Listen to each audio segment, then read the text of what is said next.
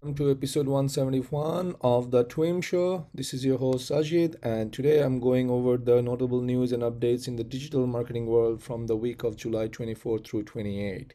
So, today, first off, we have, let's see, what do we have? My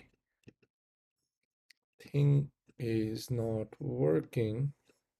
Seems like the. Oh, there we go. Okay. First off, we have quarterly updates for this week. As you know, if you've been following our show, I like to cover the revenue updates, not quarterly updates, quarterly revenue updates from all the big platforms that are listed, such as Google, Microsoft, LinkedIn, and everyone else. It's that time of the quarter, so Google has announced their revenue. So did Microsoft. And one thing, really matters is that, how these platforms are spending money and growing money.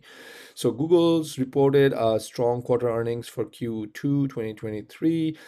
Their revenue was up, ad revenue was up 3.3%. Google has other business entities such as, cloud computing and, Google Business Suite, things like that.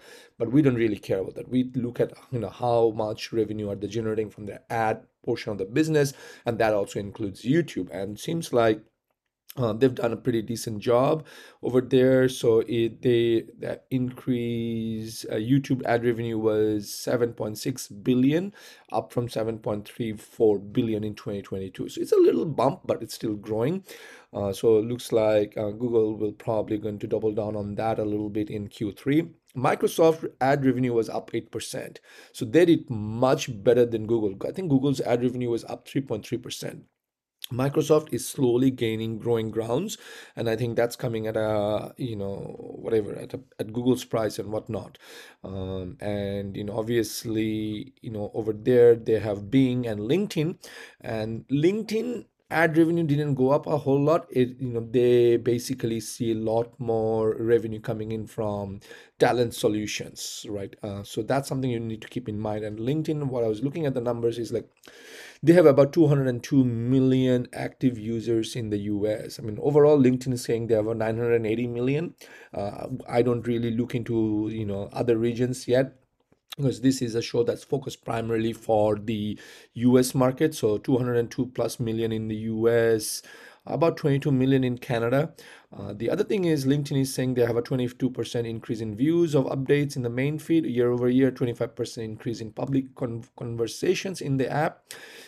Newsletter creation has gone up by 10x, and I can say yes, it has, because I'm connected to quite a few people, and I get notified about, oh, such and such has created an app, has invited you to follow. I'm like, man, I don't want to follow yet another link newsletter. I have enough information that I want to focus on, I want to read. There is a gap of how much I can read in a given day. Not a gap, I mean, there is only so much time I have left to how much I can read in a given day. So I'm just like not going to go sign up yet another newsletter just because that person is connected to me. Okay. What you really want to know is, if for LinkedIn, you want to probably look in their LinkedIn audience insights to see if your audience is already on LinkedIn and how they are kind of working. And this was actually a good update, and this is where I believe in, like, sometimes we know things and we forget or we overlook, but things like this show where I look at the revenue numbers and I just comes to me because obviously LinkedIn kind of promoted that information again, and just, oh yeah, I forgot about that.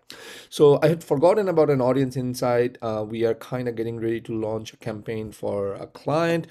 So when I look at that, I was like, holy cow, I have overlooked this. Maybe we should tell our team to kind of look into LinkedIn audience insight to see if there's anything we can glean, and probably we should think of LinkedIn marketing. But not that we're going to jump into it, but I'm just saying that's one thing I had overlooked or forgotten, and now LinkedIn's revenue numbers reminded me.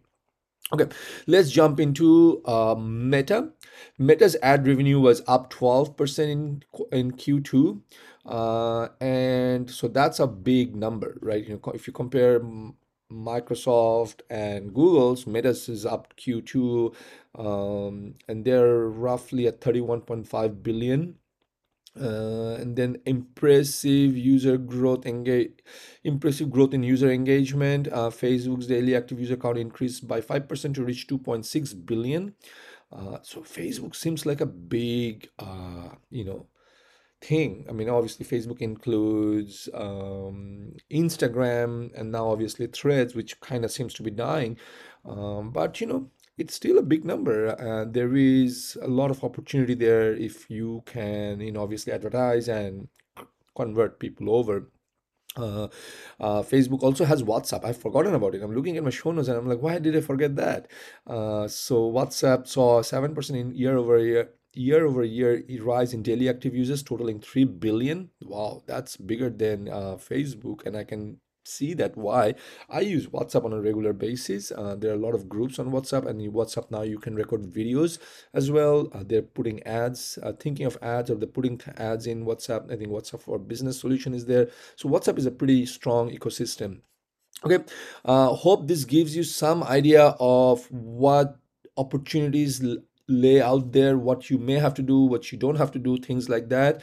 But again, we are not a CFO show where we're going to break down the numbers and drill deeper to see, how efficiently these companies are running, if we should buy their stocks or not. That's not what it is. It's all about, hey, here's what they're reporting.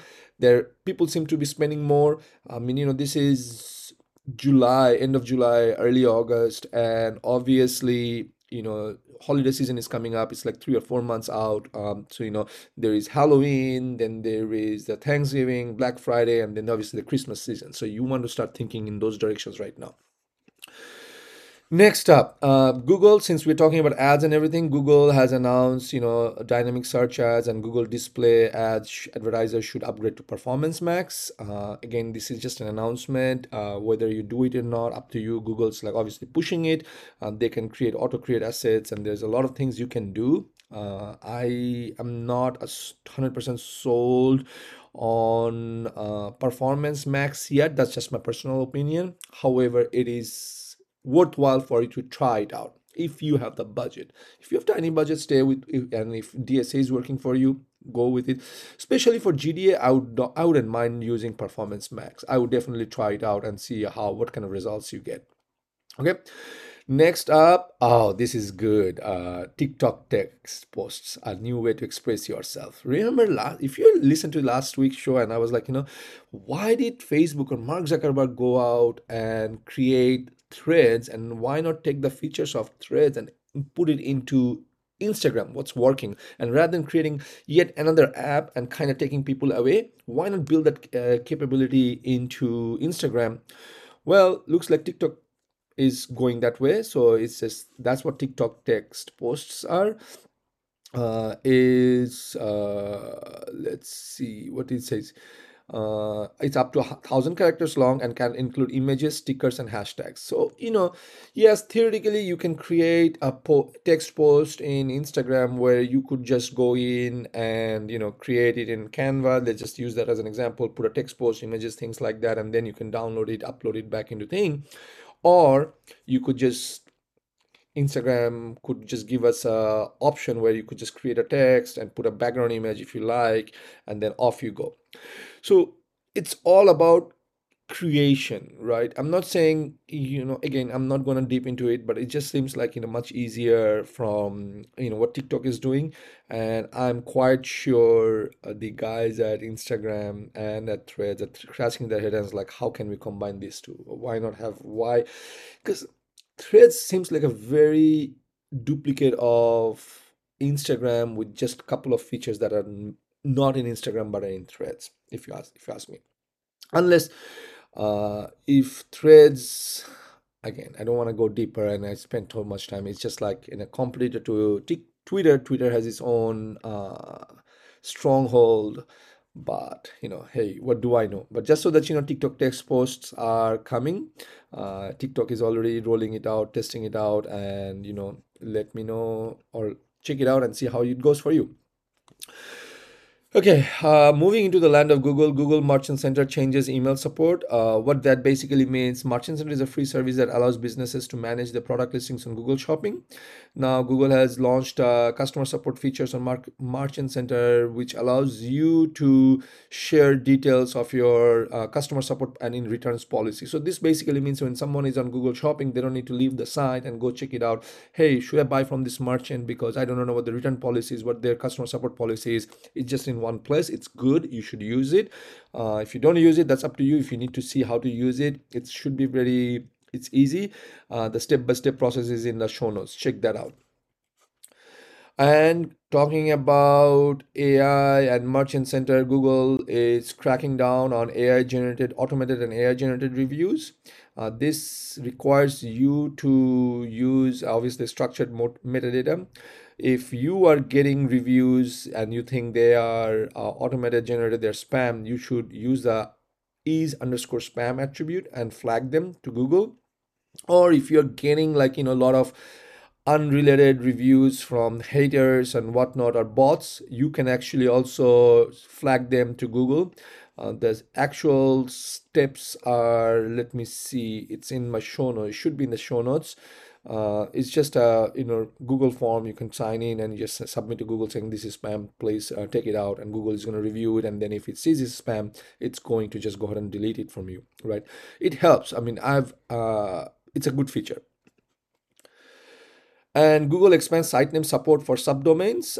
Before, Google would probably, if you have a subdomain called, marketandgrow.com, oh, sorry, if you have a domain called marketandgrow.com and then you have a subdomain called blog.marketandgrow.com and you want the subdomain to, when someone goes to that or in the search results page, should show up as Market and Grow blogs. In the past, it worked, it didn't work, it was confusing, and Google is like kind of fixing that.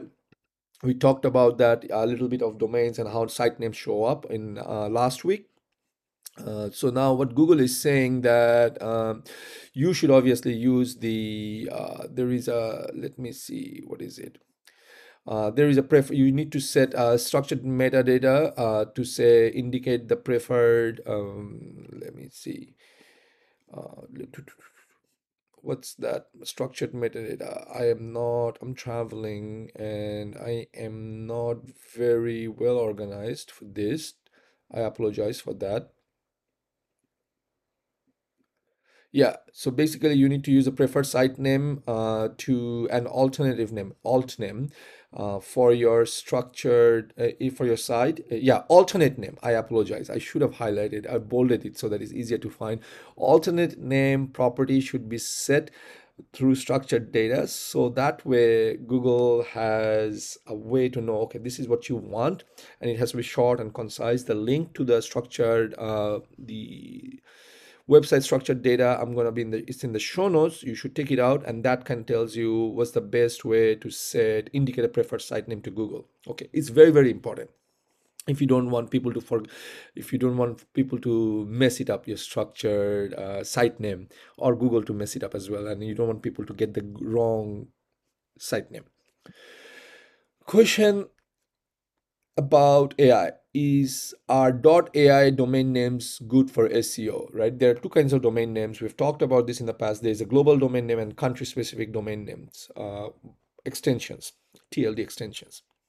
Okay, globals are, global levels are basically .com, .net, .org, .biz. It's not country specific. It could mean anything. You could be located at marketandgrow.com. It doesn't say which country it is associated, with. Like now .co, .uk, .ca, .ai usually means it's country specific. And Google usually uses those kind of information to say, oh, this is a UK based company because it's a .co.uk, and .ai usually means let me see, I don't want to mispronounce this, Anguilla, and Anguilla, right? And the island of Anguilla is .ai, but however, everybody is using, .ai these days. You see so many companies coming out, tech companies coming out, because they do with artificial intelligence. They say, oh, we're going to use .ai. So Google is saying you can use .ai. We are not going to specifically tie to that island of Antigua because, obviously, we kind of realize people are training that. However, using that does not give you any leverage over SEO. And that's what Google is coming out and saying. You can use it because it's short, it's easy. You could just say mag.ai, which is basically means probably it has something to do with AI. People would probably perceive it as that way, and probably it's easier to remember.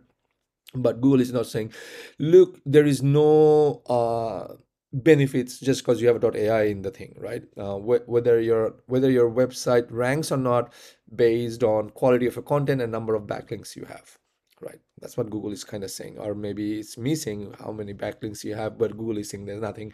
It's all about helpful content. Okay. Google also publishes the list of CCTLDs, which is country-specific extensions that you could probably see and see which ones you should use and which one you shouldn't. Up to you. But just so that you know, you can use .ai domains, but it doesn't really give you any benefits over SEO.